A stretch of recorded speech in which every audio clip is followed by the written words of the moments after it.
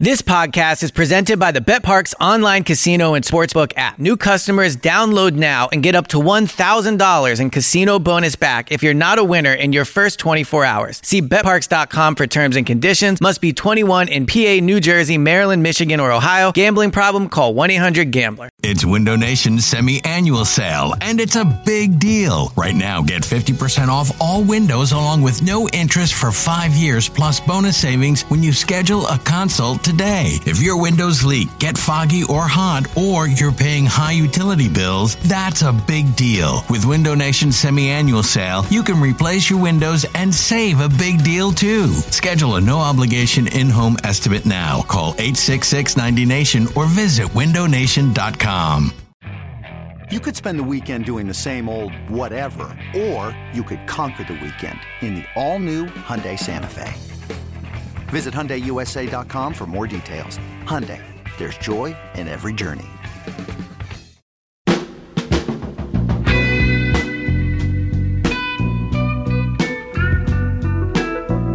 So I loved to draw as a kid. And I guess more accurately you could say I loved to color. Because when I would draw things, I would always experiment with colors. Maybe I'd draw a dinosaur and it's blue, and I don't quite like the shade, so I'd add a little green, and then maybe a little yellow and a little red. And plenty of times, this experimentation went poorly. But on a few occasions, there were times where I was incredibly satisfied with the result. You know, sometimes colors just perfectly complement each other. And it can be intentional, like I would try, or accidental.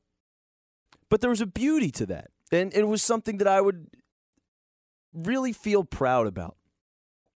And football can be the same kind of thing, right? There's so many personalities, and there's all these different bigger changes within structures of the league and when dynasties are rising and falling, that there's all of these little quirky avenues where a lot of times things are bad, and there's all of these nameless teams that I will never talk about on the show, will never be fondly remembered.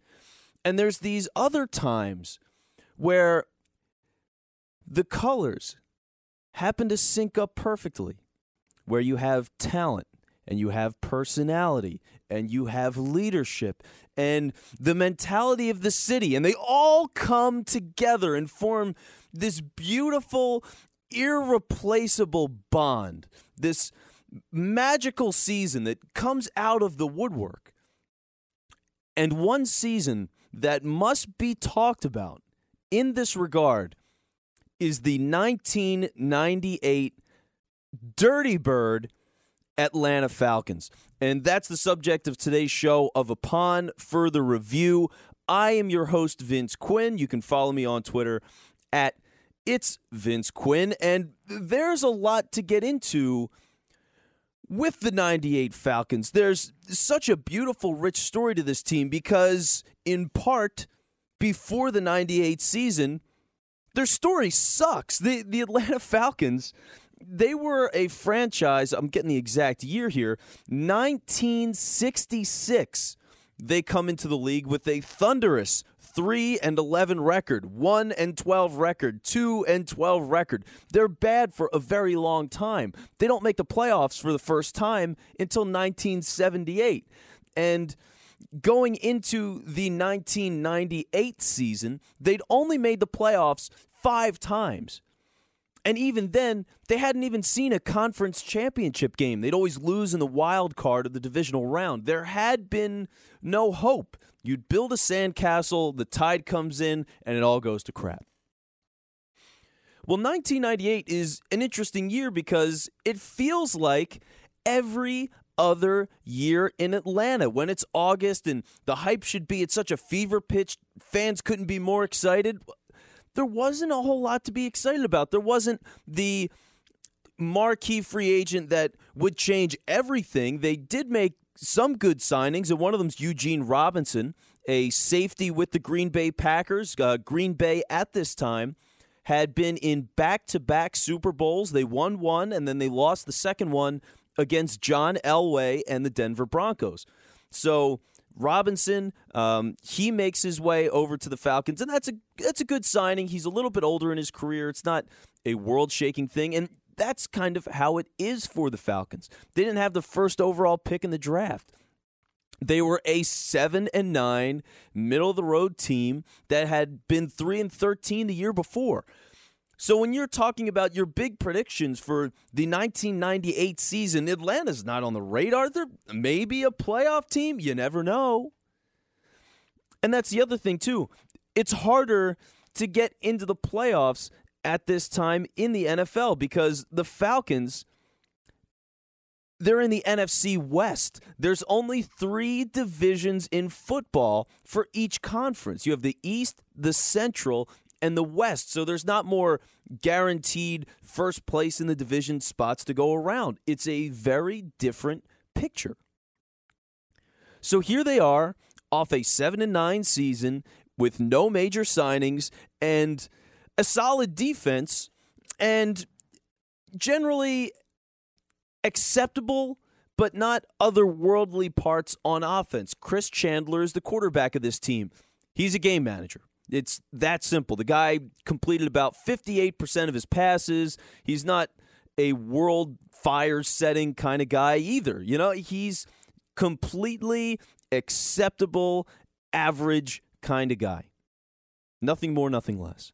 And at running back, you've got Jamal Anderson, who has been a good player prior to this season in a time frame acceptable way. He's getting over 1,000 yards a season, but when you look a little closer, he wasn't quite as dominant as you would expect in the 1990s 1,000-yard rusher category because, well, some of those years he's got 3.5 yards a carry. So he's not necessarily great either. They're, again, a very average team.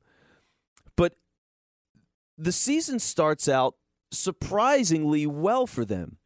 So they play the Carolina Panthers and they get a solid win on the road. They play the Eagles in week 2 and they get another win. They have an unfortunate week 3 bye because, God, that sucks. And week 4, unsurprisingly, if you listen to the last show, they got smacked around by the San Francisco 49ers led by Steve Young in San Francisco. So they're 2-1.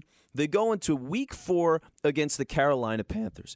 And this game, a week 4 contest, is maybe the most important, powerful, amazing regular season game that this franchise has ever seen. Because they destroy the Carolina Panthers. The cat is now extinct. I mean, 51-23. They return the opening kickoff. They get a touchdown that comes off of a hit against Muhsin Muhammad. He fumbles and they return it to the end zone for a touchdown. They just stomp all over the Carolina Panthers. They do not look back. They do not let up. Again, 51-23. And Jamal Anderson in this game has a pretty good one. He's got 31 carries, 117 yards. He has a touchdown. He has another 2 catches for 34 yards on top of that. But the dismantling, and this is what's so peculiar and so beautiful about all of this, the dismantling itself is not what is so important. This isn't necessarily the wind that fuels them on to victory. The secret ingredient to all of this is a fan. There is a man who may or may not know this, but he created a league-wide phenomenon.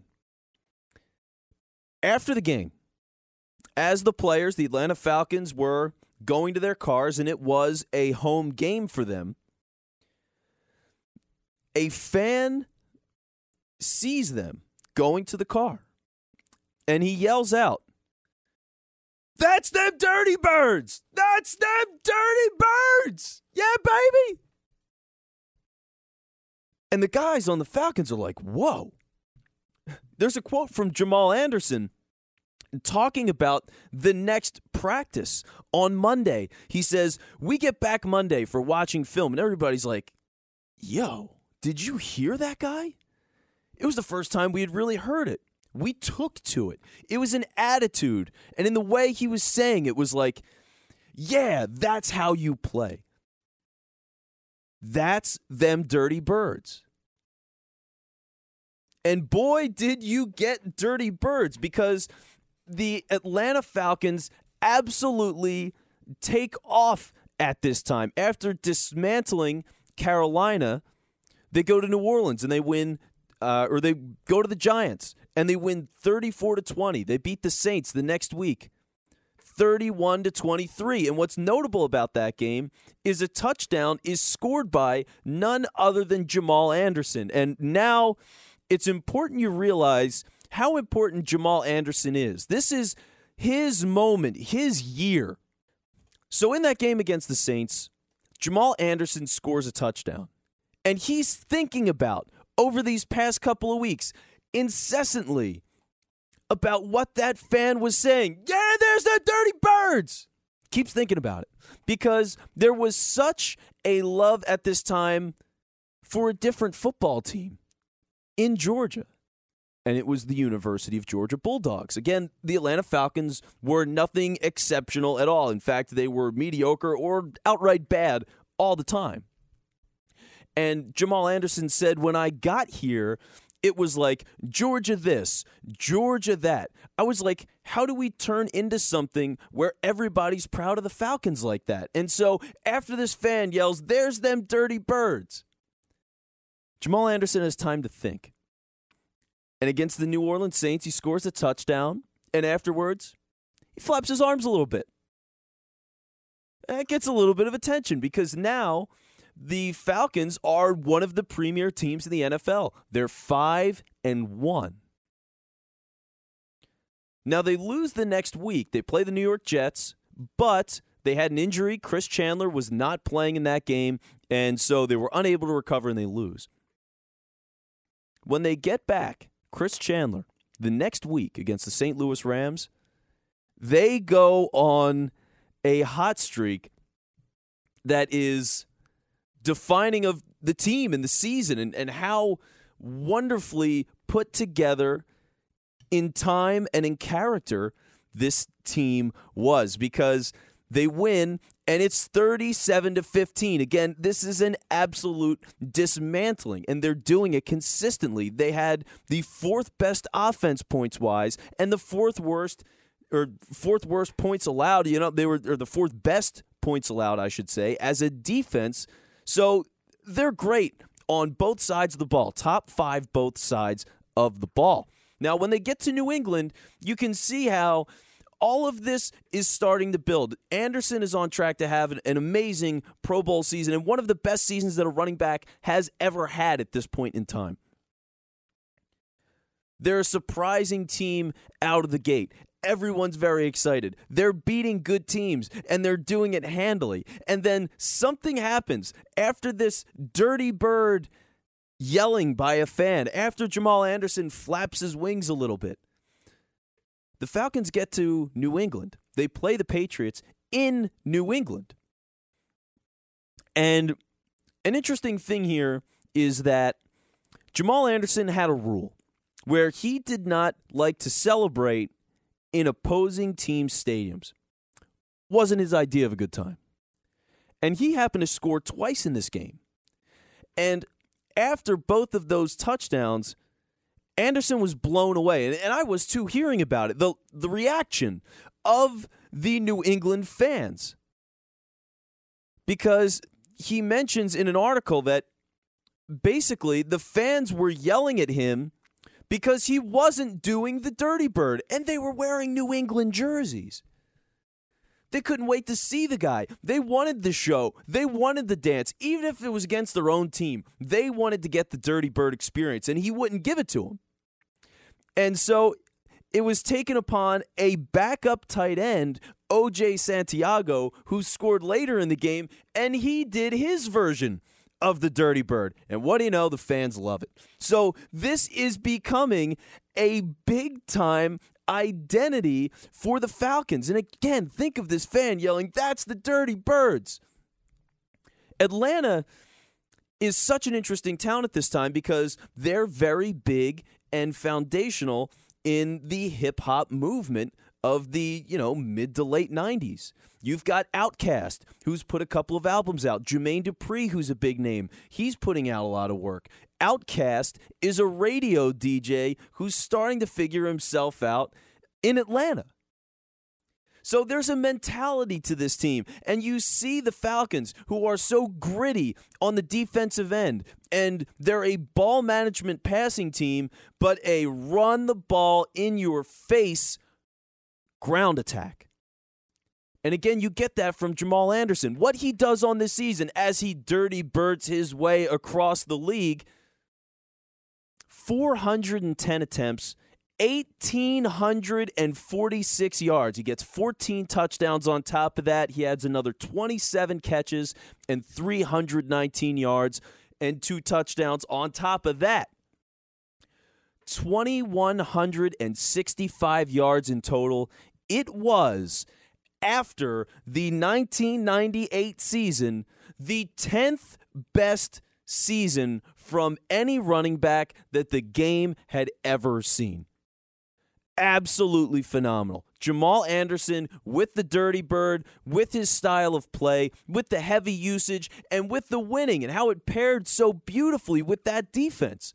They were a phenomenon the league had never seen, that Atlanta had never seen. And so they became so wildly embraced by the city of Atlanta, and they kept winning as it kept going. San Francisco, it's a win. Chicago, St. Louis, Indianapolis, New Orleans. And there's an interesting roadblock after this New Orleans games. You see, Dan Reeves, who is the head coach of the Falcons, had a bit of an interesting path. He was a Denver Broncos head coach for a long time with John Elway, had some issues with Elway. Mike Shanahan, the offensive coordinator, ends up not getting his contract renewed despite having 3 Super Bowl appearances, all losses, with the Broncos.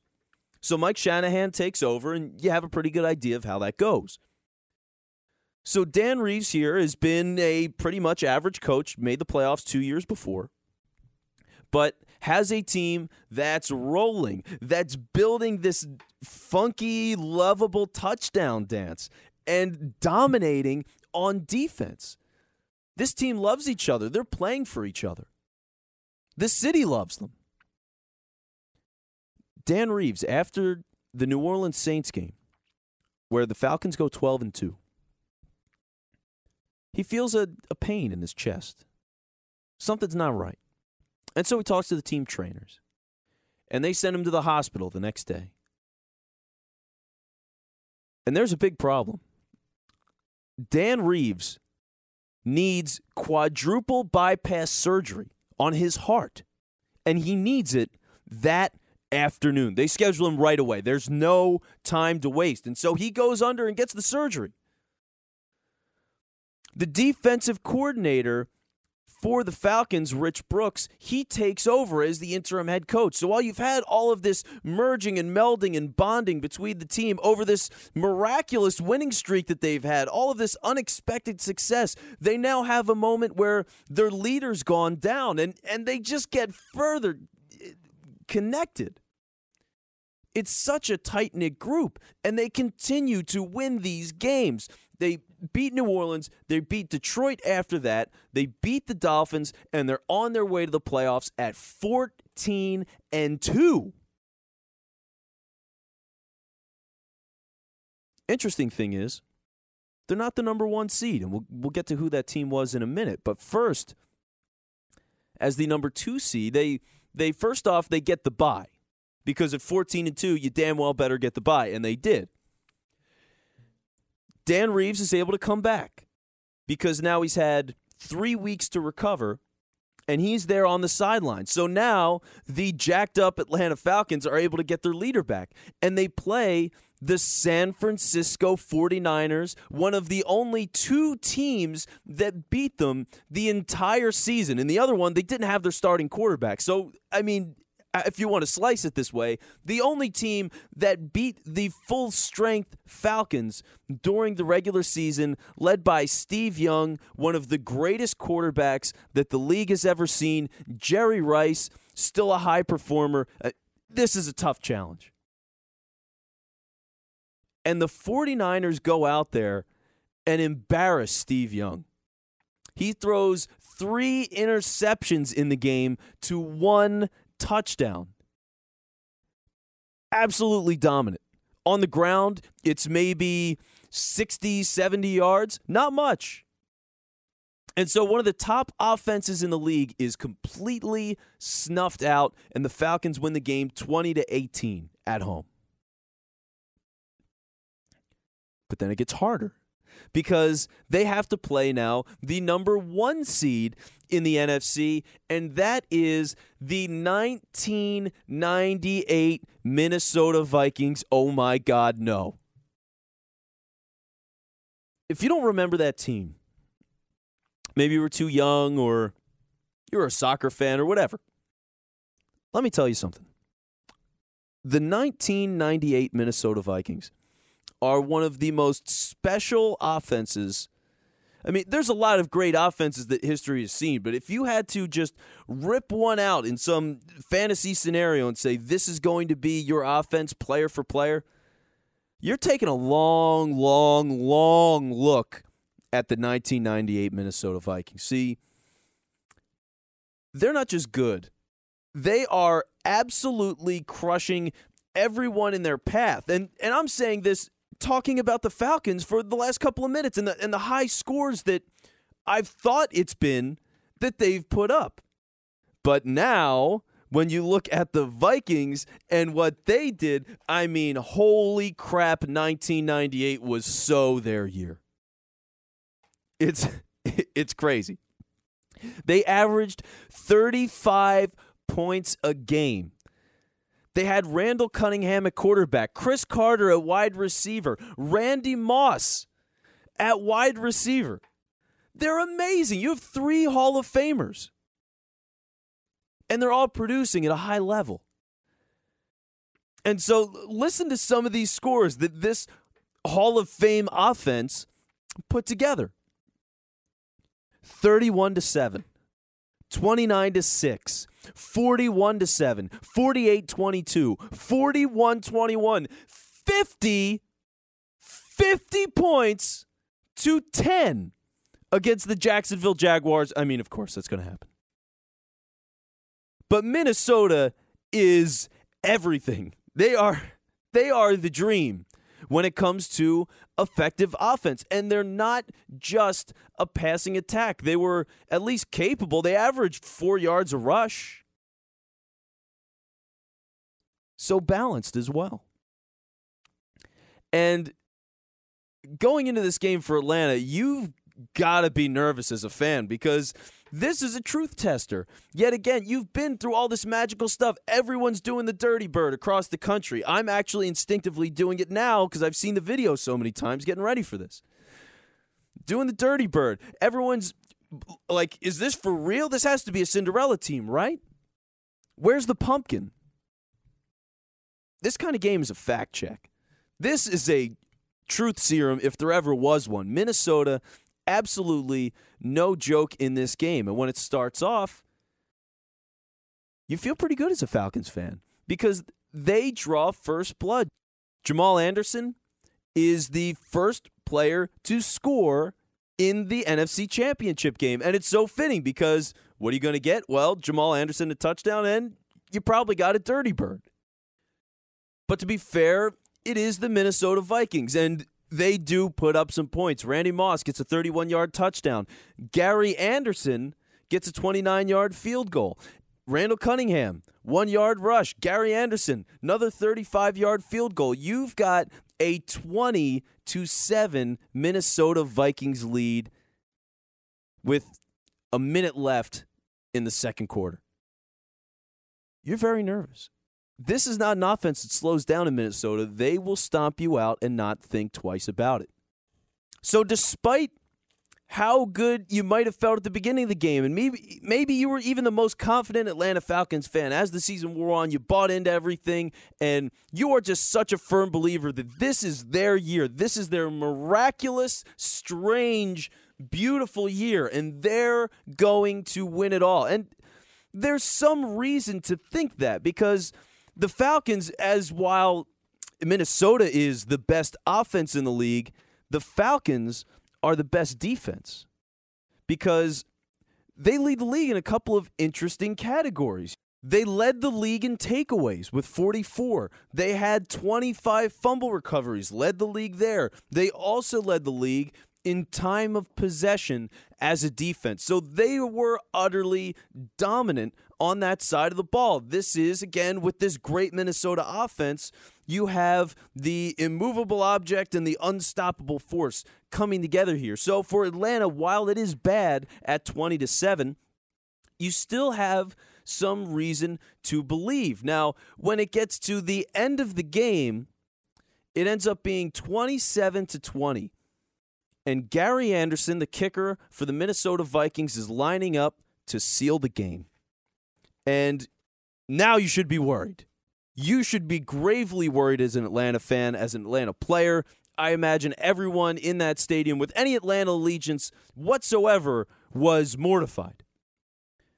Because Gary Anderson, that year, as he lined up for the 10-point lead field goal with 2 minutes left in the game, was perfect. Perfect.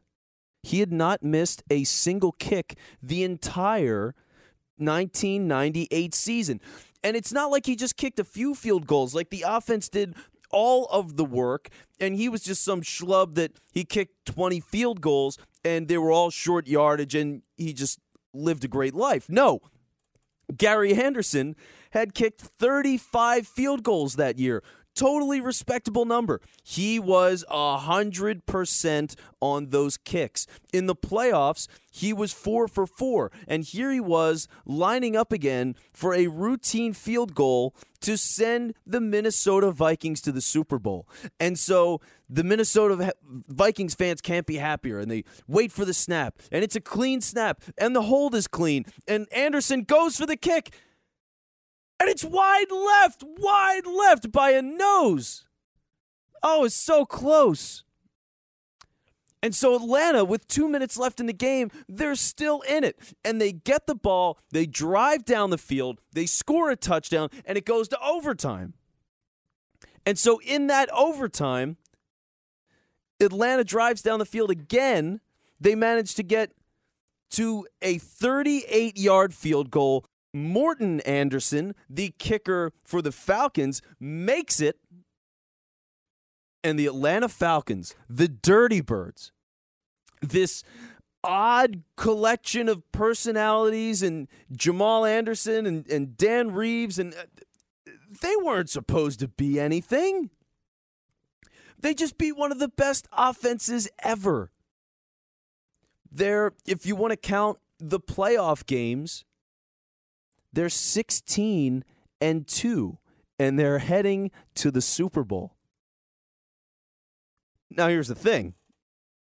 They happen to be facing John Elway and the defending Super Bowl champion Denver Broncos. And again, this is the team that Dan Reeves coached for, including John Elway, worked with John Elway for a number of years in Denver and was generally successful, made the playoffs a bunch of times. And again, the Super Bowl 3 different times, and he lost all 3 of them. And to have this matchup for the Super Bowl, you can't be feeling great.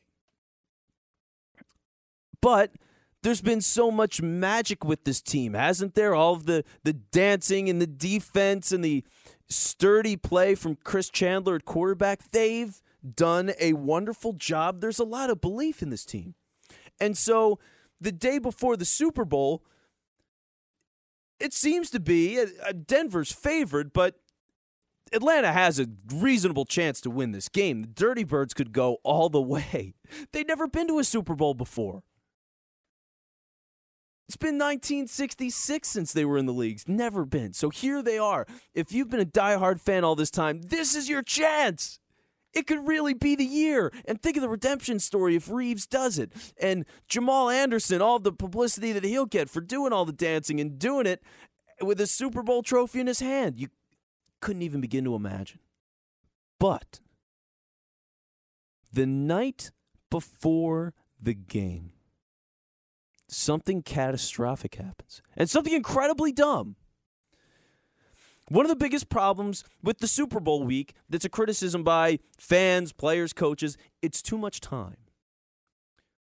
It's understandable to want 2 weeks from the league. It's a way to publicize the event. Your players get an extra week off. But they also have to deal with all of the fuss that comes from being a Super Bowl player for the next 2 weeks. All of the media publicity, and you just feel really good about yourself. You're going out and partying probably to enjoy the atmosphere.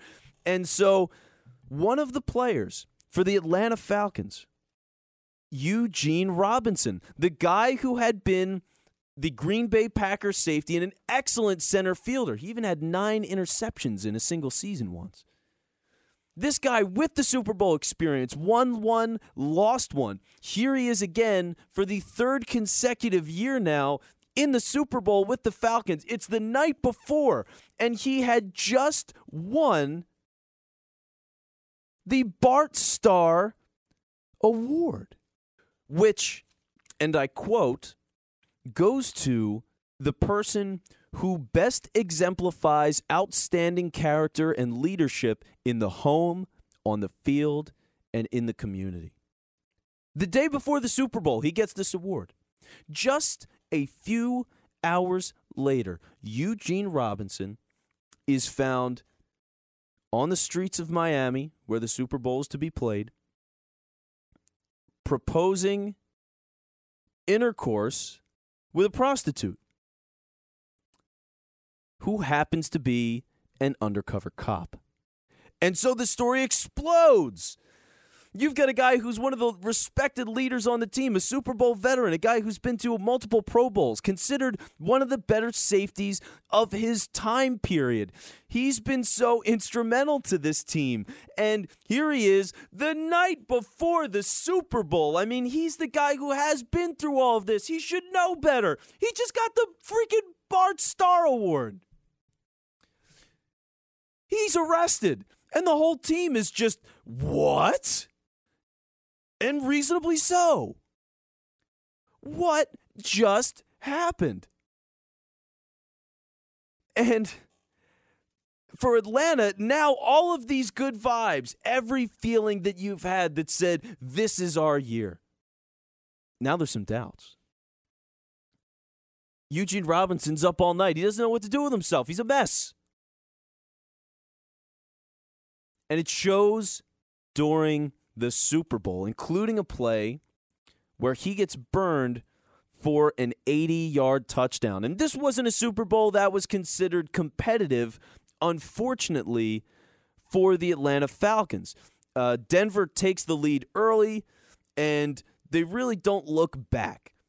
It's 17-6 at halftime. By the end of the game, it's 34-19. And when you look back on that game, you got to wonder what would have happened if Eugene Robinson was not arrested, if he didn't do something that was so incredibly stupid. You have one of the players on the team, Ray Buchanan. He's been a very strong cornerback for the Falcons during this season. And what he says on the matter, and it just breaks your heart, he says, it was just like the magic stopped somewhere out there. It was gone. And I can't blame him. And John Elway, who ends up winning a Super Bowl MVP, it's his back-to-back Super Bowl victories at the end of his career and ultimately rides into the sunset.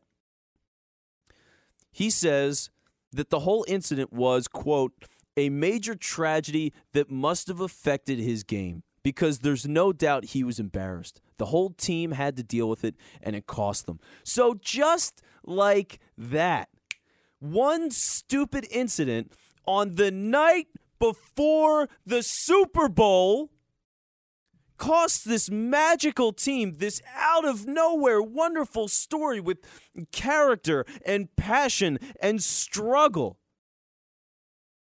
It cost them everything. And so the 1998 Falcons go home losers. Dan Reeves, after the Super Bowl, never manages to quite recover. They don't make it again to any serious success. He has one more winning season in Atlanta. He stays there until 2003 and retires. Jamal Anderson, who had, again, one of the top 10 seasons a running back had ever produced with total yards in a season, he never sees the playoffs again. And he stays in Atlanta for his entire career. This season happened when Jamal Anderson was 26 years old. He's not an old man. This isn't a last hurrah for him. He plays until he's 29, and again, nothing. But the Dirty Bird lives on. And that's one of the fascinating things about this team. It's the power of a dance move. They're called the Dirty Birds. The move still exists. Atlanta Falcons still do it to this day, and they have to be aware of it. Because why? The power, the passion, the fun, the excitement that all came out of this 1998 Atlanta Falcons team. And I hope you enjoyed it. So this has been, upon further review for this week, again, I'm your host, Vince Quinn. And if you've enjoyed the show, Stitcher, iTunes, SoundCloud, whatever it might be, I know the show's all over the place. We try to get it everywhere we can. Please, a 5-star rating. It does a lot for me. And any criticisms you have, again, feel free to tweet me at It's Vince Quinn. Maybe there's a story you'd like to see. Let me know at It's Vince Quinn, all on Twitter. But I just think about this Atlanta team, and they're just so unique. As a Philly fan, it's basically the 93 Phillies. Think of those tough, gritty, strong guys, a bunch of oddballs who get together and just everything clicks. Kind of the same thing. It was very cool to see that happen in the football world in Atlanta. So I hope you enjoyed it. And do yourself a favor. Watch the Dirty Bird video. I'm going to put it out on Twitter at It's Vince Quinn. Absolutely worth your time. It's a joy to watch and a joy to perform, even if I can't dance so well. That has been Upon Further Review for this week. I hope you enjoyed it. Take care.